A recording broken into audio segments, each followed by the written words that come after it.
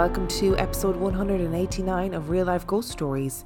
And to kick things off this week, we need to thank our newest Patreon subscribers. I would like to thank Liam Warren, Natalie Bishop, Bobathy Brown, Giselle Flores, Heath Manzano, Ruth Dobson, Jackie, Mamie May, Stevie Axelson, Courtney Boudry, Sarah Hines, Lauren Losh, Teresa Wilson, Amy Banks, Emily May Johnson, Danny Green, Jackie Spencer, Kate Avery, Wendy Harris, and Molly the Travel Nurse. Thank you so much for subscribing to the Patreon. I love you and appreciate you every single day. And just to say, as a bit of an admin note, I think we're pretty basically up to date on Patreon as of the 21st of February 2023. So if you signed up to Patreon after the 21st of February 2023, don't worry, your name will still be called out. If you signed up to the Patreon before the 21st of February 2023 at this particular point in time and you've not yet heard your name, please do let me know, because sometimes I do just miss them. They slip through the cracks. It happens every so often. So do just drop me an email if you haven't heard your name.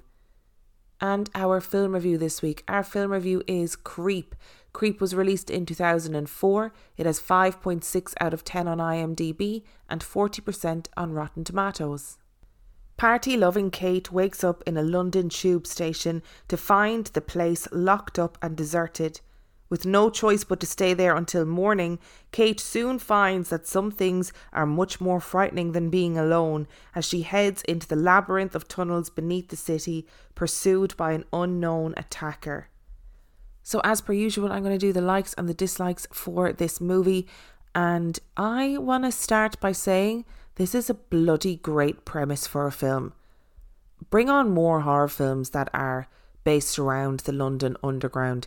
Like, the London Underground can be just fundamentally scary sometimes, right? We've done a whole episode on how it's desperately haunted, but also if you've been on the Underground like late at night, or been on the Underground really, really early in the morning when it's relatively deserted and it's only you and maybe a couple of other people on the platform, or you and maybe a couple of other people on a particular train, like, it can be scary. And I've had some incidents on the London Underground with drunk people late at night. Like, it can be a pretty scary place. So I really appreciated the kind of simplicity of how freaky it can be to be on any sort of underground train line late at night. And making your way home from a night out on your own is also scary. Like, that can be pretty frightening at times. And I felt like the setting of being trapped on the Underground when it is dark and late, you can't get out, it's completely deserted, nobody's around. It was honestly a great claustrophobic setting for the film itself. And I really enjoyed it, because I was thinking when I was watching it, what would I do if I wake up on the platform and suddenly realise the place is completely deserted? How would I try and get out? I don't know what I would do. And I was really unnerved by the opening sequence of the film when she realises she's on her own, but she's not on her own. And actually the person with her is somebody that she knows and who doesn't have good intentions towards her. Like, I found that really frightening. It really scared me. And that is a very real situation that people find themselves in. And it created this sense of ambiguity that I kind of enjoyed. You know, I have to say, like, at times during this film, I really enjoyed the ambiguity. That becomes a bit double-edged, which I'll talk about later. But, like, I didn't know what was going on. I didn't really know who the antagonist was. I didn't really know where the film was going to go. And when I knew what was going on, I sort of still didn't know what was going on, which, you know, for the most part of the film wasn't a bad thing. And I was watching this film with my brother. I'm currently in Ireland and we generally watch the film review films together when I'm at home. So we spent a lot of the film going, what's going on? Do you think this is happening? Do you think he's doing this? Do you think she did this? Do you think he's doing this because of this? Which is quite a fun thing when you're watching a horror film in the middle of the day. Sean Harris is in this film, and Sean Harris was also in Possum, which I watched and reviewed recently, which traumatized me. And Sean Harris, I would just like to say that if you are listening, thank you for traumatizing me twice in the last while, because Sean Harris's character absolutely traumatized me in this film and in Possum. So I'm pretty sure that's what they were going for, so well done. But I know that if I ever met Sean Harris or even saw him in real life, I'd feel a little bit scared of him. I'd be judgmental. I'd be suspicious. And now on to the dislikes. Listen, right, I have to say, if you are somebody who has suffered any sort of sexual violence, do a cursory "Does the dog die?" search for this film, because there was a moment in this film, and when I posted on Instagram that this was the film I was doing this week, somebody posted that there was a moment in the film that absolutely traumatized them, right? So I was thinking to myself, when is this moment going to be? And when it happened, it happened. I was not okay. It was hideously violent. It honestly made my legs go to jelly. I was so wibbly wobbly wonder after watching that scene, honest to Christ. I was like, oh no. It was such a shock, and I was not expecting it. And even the whole build up to the particular incident, I was not expecting it either. So just to say, does the dog die for this film, because that moment for a lot of people might be very, very, very difficult to watch. I feel like the acting from the leading woman was very subpar, and it annoyed me at times because it let the film down, I think. I'd imagine it was relatively low budget. I actually haven't looked that up at the time of recording this, but it was well filmed. It was clever. It used its setting really, really well, but I just didn't think she was very good.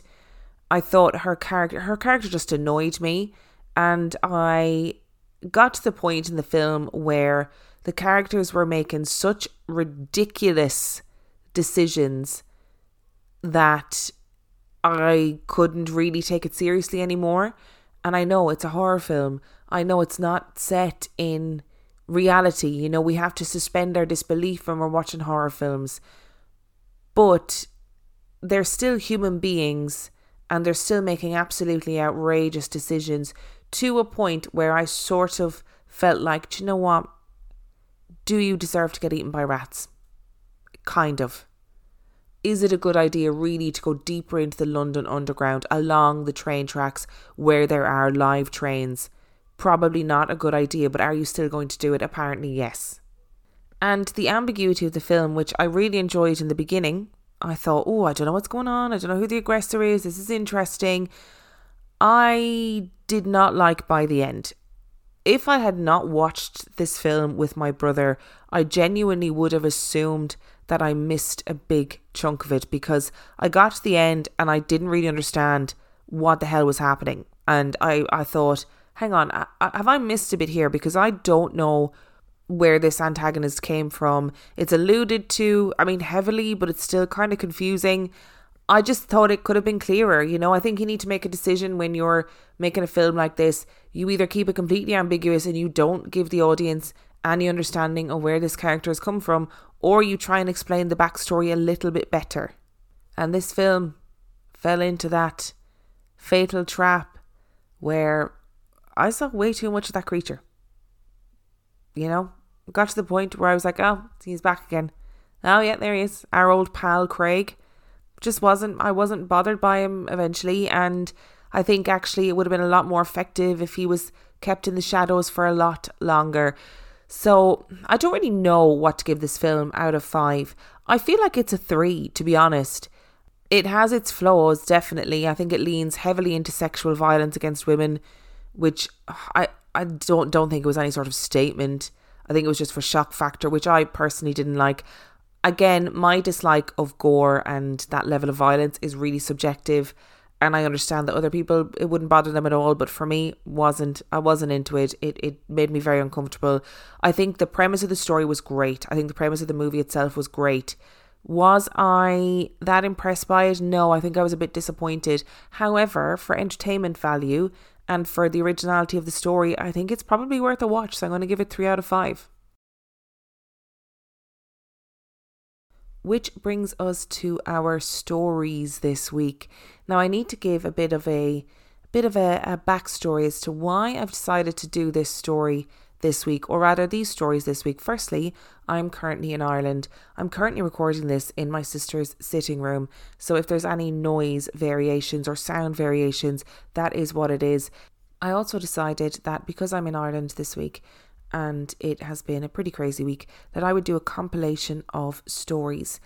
One of the things that we talk about all the time on this podcast is how incredibly terrifying children are. And they are incredibly terrifying. And when I was reading my TikTok comments last week, I think it was, somebody commented, "I'm surprised you haven't done the story of Purple Mommy." Now, I'm not going to lie, I thought it was a sex thing. I've been caught out with that before, where I've looked up something that somebody's mentioned in a comment and my eyes have been burned out of my eye holes. But Purple Mommy is not a sex thing. It is a story about an imaginary friend. And I thought, it's been a while since I've done a compilation of stories. And this week I've spent a lot of time in the vicinity of small children. I am currently looking after my sister's children for a couple of days, and you know what, it's like having tiny zombies around the house. It's like having like tiny horror movie monsters all the time. There's just handprints everywhere. Everything is just a little bit sticky around the house. The minute they go to bed, I'm like tiptoeing around the house, terrified that any tiny noise will set them off. So I decided for today we are going to do a compilation of the creepiest imaginary friend stories from small children that I could find, and the link to where I found all of these stories will be in the description of this episode, so let's get into it. When I was 6 years old, we lived in an old farmhouse that was at the very edge of a small village in the Midwest. My bedroom was on the second floor, and the closet had a very heavy wooden door. The latch was old and rusted, which my mom didn't think was safe, so we didn't use that closet for anything. Well, I started sitting in the closet at night with the light on, talking to a nice old man who hung out in there. He wore a blue uniform, had salt and pepper hair and a moustache. I had a name for him and everything. It was Maypo. I talked to this nice old man about my life, my family, my friends, school, everything. This went on for about a year. My mom found out about it, forbade me from going back in the closet, and told me to knock it off with the imaginary friend because it was freaking my little brother out. Fast forward several years. There was a town meeting to elect a new mayor for the village, and everyone was supposed to attend. My mom brought my brothers and I with her because she couldn't find a babysitter. At the little town hall, which I had never stepped foot in before that night, there was a photo memorial plaque on the wall for a mailman who had been hit and killed by a truck delivering mail to the end of the road that I lived on. His name was Ralph Maypo, and he looked exactly the same as my imaginary friend. Blue uniform and all. We're starting out strong. It's a big old story to start. I mean, kudos to the mom in this story for being like, stay out of the closet and stop with your imaginary friend shit, okay? Just give it a rest. I cannot be dealing with it. You're freaking the other children out, so can you not do that? It does make me question a lot of things, stories like this. They're so frequent, they're so widespread. And in the episode last week, The Third Man Factor, we talked about how I think it was 30% of children have an imaginary friend for a period of, anywhere between 6 months to maybe a year or so, whatever it was. And then eventually they grow out of it, or the imaginary friend disappears, for whatever reason. And regularly these imaginary friends are people who have passed away. And that's something that comes up all the time. That is not me exaggerating, but regularly these imaginary friends are people who've passed away. I'd love for there to be some sort of study where they try and analyse that of that 30% of children who have imaginary friends, like how many of them are relatives who have passed away, or how many of them are, ridiculous creatures that they fantasize about. And the reality is that in that research, they realised that these children do not believe that these are imaginary friends. These children believe that these are real people, and they don't think they've conjured them up in their own brain. Like, they don't think they've created them. They're not going, oh yeah, no, this is just a make-believe friend. They think this is a real friend. And it honestly makes me wonder, like, what if these children can see spirits of people that have passed on, and because these children can see them, the spirits hang around with these children.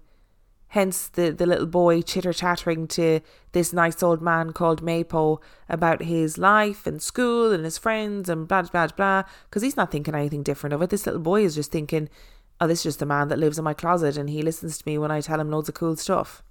Is it possible that this little boy actually had seen a picture of this man before and then created a whole personality or world around him? Or maybe he had seen, some pictures of male men, and then when he saw the picture of Ralph Maypo, he thought that was him, or assumed that it was him, but it's the name. That name is so specific and relatively unusual. If he was like, oh, it's just Mr. Postman, and then he saw a picture of a postman, you'd be like, well, maybe. But his name was Ralph Maypo. I wonder, did he tell his mom at that point?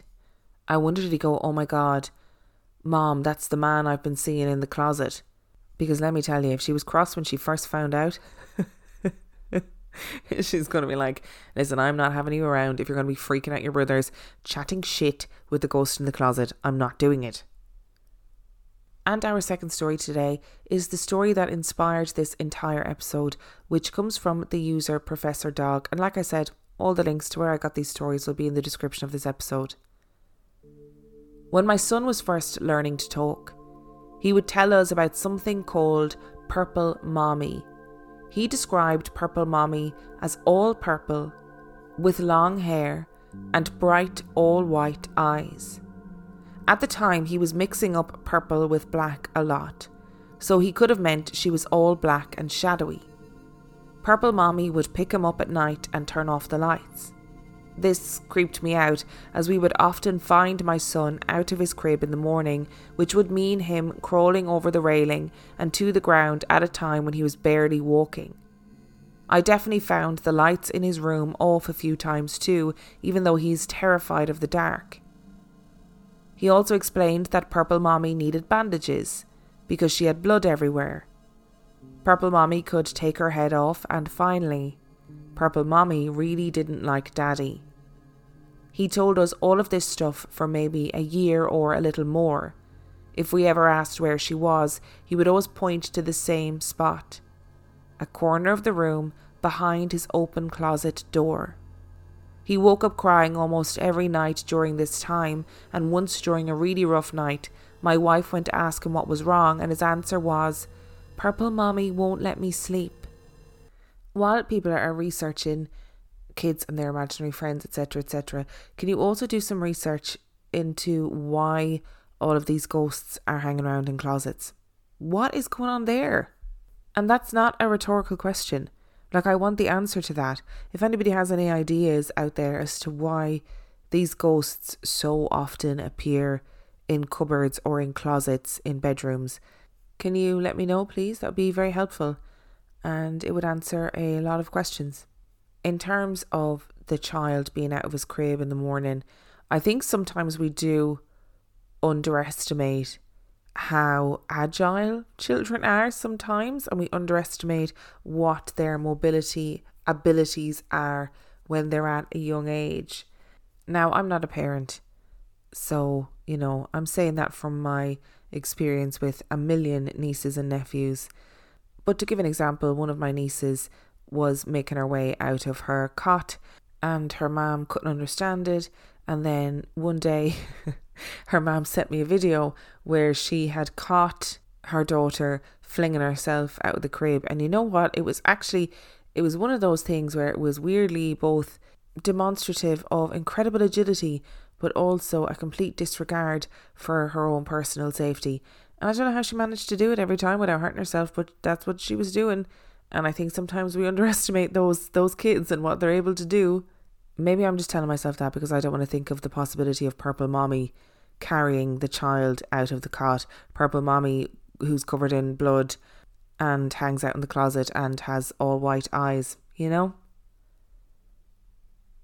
And our next story comes from Uwu Senpai Satan. I had an imaginary friend named Derek, who was a carbon copy of me. We were completely identical. I played with Derek for years, longer than what normal kids do. But he would always look at my mom and my older sister with a sense of sadness. Eventually he went away. 23 years later, I was digging through my mom's safe to grab some paperwork she'd kept for me. And I found a stillborn death certificate for a boy named Derek who shared my birthday. It was only then that I discovered I was actually a twin, and my brother Derek died during birth. I found that story so sad, almost harrowing. Like, was this child telling his mum and his sisters all the time when he was growing up, oh, I'm just playing with Derek and me and Derek are playing and etc, etc. And the mum obviously was never able to tell him. And I understand that. Maybe it was too difficult, maybe it was too painful, maybe she didn't want the questions, maybe she didn't need the questions, maybe she wanted to wait until he was older and the time never arose. Whatever her reasons for not telling him, she chose not to tell him, and it's important to respect that. But did she then spend his whole life, or for that period of time, listening to him playing with Derek and talking about Derek and saying that Derek was identical to him, or did he just not talk about it and think it was normal so he didn't talk about it? Because how difficult would that have been for her, having to hear him talk about Derek all the time and thinking to herself, how does he know? Did somebody tell him? Or is he really seeing his twin who passed away? And we've talked regularly about twins having a strange bond. And generally when I talk about it, more twins will pop up and message me and say, hey, yeah, this happens to me and my twin. We can feel each other's pain, or we know when each other's in trouble, or we know what each other's thinking. And I do think that maybe twins have this bond that is sometimes stronger than siblings that aren't twins. I don't know. So maybe this is just another example of that bond. And story number 4 comes from Not Another Whatever. My sister Ashley used to get visited at night by a dead girl with long dark hair and spider hands. Yes, this predated the ring, and yes, I'm old as fuck. Anyway, she moved out the second she turned 18 and never looked back. 20 odd years later, our half-brother Trevor moved into her old room. It wasn't long after that Trevor started sleeping on the sofa or with the lights on and told us about his new friend that he didn't like. She was a dead girl who had long dark hair, an old nightgown and spider hands. Needless to say, none of us offered to trade rooms with him. Somebody explain to me what spider hands means. Does that mean she has long spider leg fingers? Does that mean her hands are like spiders, like the body and legs of a spider? Does that mean she has little spider hands, like when you see ultra close-ups of spiders and they have tiny little fingers at the end of their long little legs? Anyway, I'm not entirely sure why I'm being pedantic about the description of spider hands, because whatever way you look at it, whether it is hands made of spiders or long spider fingers, it is horrific. And to think that there's 20 years between these two incidents, that this girl was regularly visited by this dead girl with long dark hair and spider hands, and then 20 whatever years later the half-brother had the same experience. I mean, is this a case of the power of suggestion? You know, was this a conversation that they had within the family, like, oh, do you remember that time that Ashley used to have all that weird stuff happening in her bedroom, and Then when she moved out, it all stopped. And then obviously Trevor moves into the bedroom and he starts experiencing weird stuff in the bedroom as well. Is it possible that it was just the power of suggestion? And I don't mean just the power of suggestion, because we know how powerful a placebo effect is. So if you say to somebody, you are going to see in this room a dead girl with long black hair and spider hands, are you then more likely to see that, or have sleep paralysis relating to that, or have nightmares relating to that, and therefore you're not able to stay in the room anymore, I think sometimes, like how we underestimate the mobility and agility of children sometimes, and of course their failure to have any concept of danger, we also underestimate the power of suggestion and how long our memories actually are. Maybe it was just a fleeting conversation all about a weird family event, and then it burrowed its way down into the half-brother's brain and it resurfaced when he moved into that bedroom. Who knows? And story number 5 comes from Pax Lena. One of my uncles, Steve, lost a childhood friend when he was around 7 years old. Steve and his friend Jack were having a play date one afternoon and got a bit dirty in some mud. So Steve's mother gave Jack a pair of Steve's shoes to borrow. When Jack's father came to pick him up after the play date, he forgot to put his shoes back on, so he accidentally got into the car still wearing Steve's boots. Tragically, the father and Jack got into a terrible crash on the way home, which killed 7-year-old Jack. The family had him buried in the shoes he had borrowed from Steve. Fast forward 30 years. It's 2010 and we were at a family gathering. My 6-year-old cousin Sarah was alone playing with her toys in a quieter room of the house. My uncle Steve went up to her and asked her what she was playing. Sarah responded, saying that she was playing with a friend. Holding back a smile, Steve asked her who her imaginary friend was. She explained that she was playing with his friend Jack, adding, "He's sorry he forgot to give you your shoes back." My uncle's jaw nearly dropped. He had not talked about Jack in years, let alone told that story to a 6-year-old. No one had brought up Jack that day, nor at any family gathering recently. Every time I remember this incident, I get chills. Oh, the absolute innocence of it kills me, and on all counts, the innocence of the little boy in the shoes losing his life in that accident, and then the innocence of the little girl saying, "I'm just playing with my friend and he's sorry that he forgot to give you your shoes back." And if I was Steve at that point, I would have fallen out of my shoes with the shock.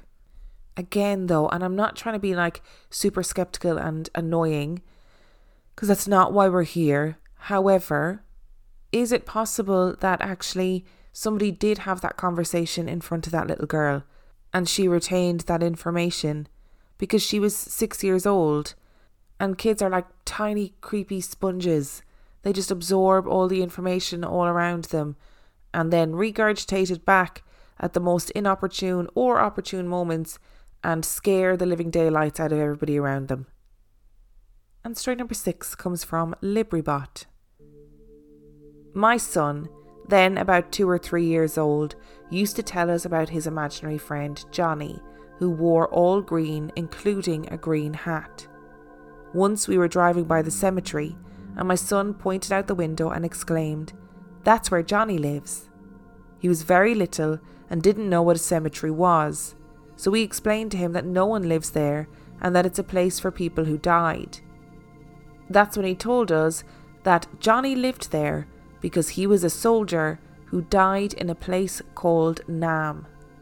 I would crash the car and I would be dead and buried in that same cemetery, because I would not be able to deal with the fact that my offspring is here talking to dead soldiers from Vietnam. Again though, is it possible that these kids are seeing some sort of, news report, maybe a glimpse of a film, and maybe retained some of that information? 2 or 3 years old is very young, but the kids are starting to, at that point, talk in full sentences and remember things and retain information and have conversations about things. So is it possible that they had just absorbed some of that information from, TV or film or something, and then was regurgitating it at opportune moments? And maybe that's where Johnny lives was a coincidence? It's weird to say that as they were driving by the cemetery though. Like, how is that the moment the child chooses to go, that's where Johnny lives, and he died in a place called Nam? I think at the surface of it I wouldn't engage with it, but behind the scenes I would very quietly be looking up family history of people who died while serving, and also local history of people who died in conflict, because I'd want to know. But the problem is that even if you did find out, there is really no way of verifying whether or not your child has an imaginary friend or whether or not their imaginary friend is a real soldier who died in Vietnam. And much and all as I love to don my white coat and take out my science spectacles, I'm not entirely sure that even me as a paranormal expert could verify that. And the next story comes from Songbird563. My son stopped talking to his imaginary friend for months after my nephew, who was 15, took his own life. My son, who was not quite 5, was the apple of his eye. My nephew treated my son like a little brother, and since his mom watched my son while I worked, they spent tons of time together. I had simply told my son that his cousin was sick from sadness and he had died. I would remind him every time before we went to their house that he wouldn't pester my sister about where he was. One day he said, "Mom, you keep saying that he's not here anymore, but he is. He sits on my bed before I go to sleep and he talks to me." He would not be dissuaded. This went on for months. He knew things that happened that we did not speak about around him. My nephew's grandpa on his dad's side passed a few months later, and that's when my son told me his cousin told him he wouldn't be able to visit anymore. He was going on a train with his grandpa, and they couldn't come back again. The last thing he told him was never to play with guns, they weren't safe. My nephew took his life with a handgun. It wigged me the hell out. So let's assume for a minute that the nephew was indeed coming back to the little boy to talk to him and chat to him and sit at the end of the bed and, comfort him before he went to sleep, because they had this really close bond when the nephew was alive. It's the train bit that really makes me emotional, and I'm not entirely sure why. I think it's the two family members being united together and taking that journey to wherever it was they were going together. And perhaps it's not that literal. Perhaps it's a case of trying to explain to the child in terms that he would understand. We are going on a journey, we are going on a train together, and we're not going to be coming back again. Maybe that's the easiest way to explain it to a little one.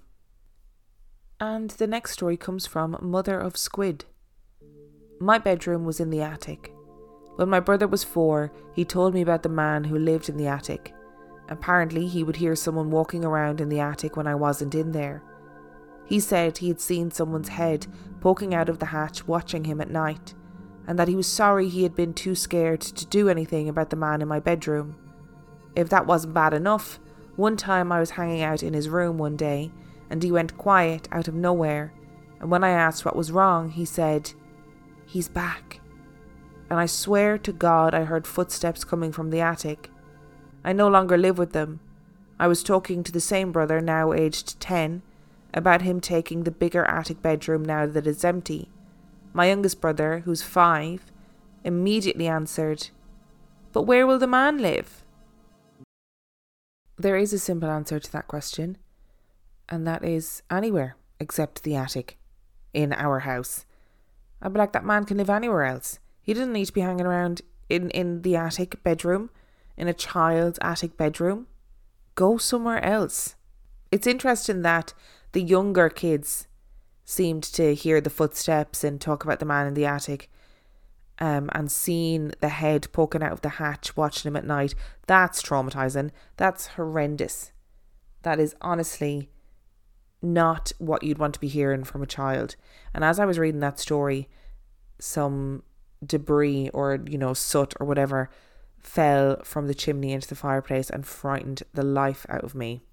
I wonder if that's the only time, though, that the original poster of this story heard footsteps in the attic bedroom when the little boy was saying he's back. Was that the only time that they heard footsteps? Or did weird things happen otherwise that maybe they wouldn't have noticed or didn't attribute to the man in the attic bedroom? Was there actually a man who was living in the attic? Like, I'm not being funny, but we hear those stories all the time about people living in attics. I read this horrendous one while I was looking for stories for this episode, and honestly, it was terrifying. It was like Kimberly's story, but real life. This boy who, realised when he was a child that he could sneak downstairs in the middle of the night if he woke up and eat any of the food that he wanted and nobody would really notice.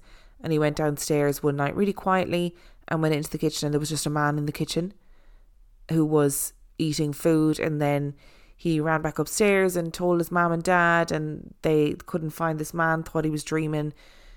And then he kind of noticed that little bits of food would go missing, etc., etc. And eventually he saw somebody watching him through the vents in his bedroom. Again, everyone thought he was being dramatic, or everyone thought that he was overreacting, until the smell happened. And it turned out that a man had been living in their attic crawl space and had passed away up there, and he had been seeing this man watching him through the vents. And honestly, it was such a scary story to read, because it wasn't paranormal at all. It started out with me thinking that it might be paranormal, then it wasn't, then it was just worse than paranormal. And I have one final story for you today from Jake_Kiger. Let's get into it. When my daughter was really young, she had an imaginary friend named Dee Dee. If she'd wake up in the middle of the night, she would strip her bed and build a pile of her blankets and pillows in our room and wake up in her nest. When she was 5 years old, we moved into our new house. Built in the late 1800s by cattle rancher Jessie Driscoll. In the new house, she started building the piles in her own room, but she'd wake up on her stripped bed. When asked, she insisted that the nest was for her friend Rose. We asked her if Rose was friends with Dee Dee, and she'd say, "No, Rose is real."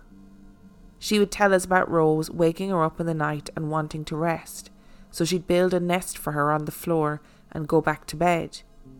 Years later, a sweet old neighbour and grandniece of the Driscoll family told us that Jessie had a first wife who died in the house of sepsis poisoning, and her name was Rose. Who is this little kid building a nest? I'd be absolutely livid. One of my pet peeves, one of the worst jobs, I believe, in a household is dressing the bed. I absolutely despise it. I love the feeling of getting into fresh bedding. It makes me really happy. But honestly, I despise doing it. I loathe it. So if my child was getting up every night and making a nest out of her blankets and stripping her bed and all, that's enough for me to give her a drop kicking down the stairs. I'm sorry to say it. All of the paranormal stuff aside, that would be the final straw for me. Building nests in your bedroom, and then building nests for your ghost friend is infinitely worse. So there's a lot going on here, And I think fundamentally, if we've learned anything from today's episode, it's that kids are indeed little creeps, much like the title of this week's film review. I have also learned that I have the utmost respect for anybody out there who is looking after small children in whatever capacity, because it is bloody hard work. They're always just sort of there hanging around, needing things, needing to be fed and looked after, and it's a lot of work. Thank you so much for listening to today's episode. Thank you so much for your patience with two things. Firstly, that it's a compilation episode. It has made life infinitely easier for me this week to have a compilation episode, but equally thank you for having patience with my very much soft, quiet indoor voice while the children are sleeping, because I am petrified that they are going to wake up and therefore I will have to tend to their needs. If you would like to send in your story, you can email it to reallifeghoststoriespodcast@gmail.com. You can also check out the website reallifeghoststoriespodcast.com. If you are desperate for extra content, you can sign up to Patreon. That is patreon.com/reallifeghoststories, where for $5 a month or $2 a month, you get access to heaps of extra content, as well as every single main and mini episode completely ad-free. And on that note, I shall see you next time.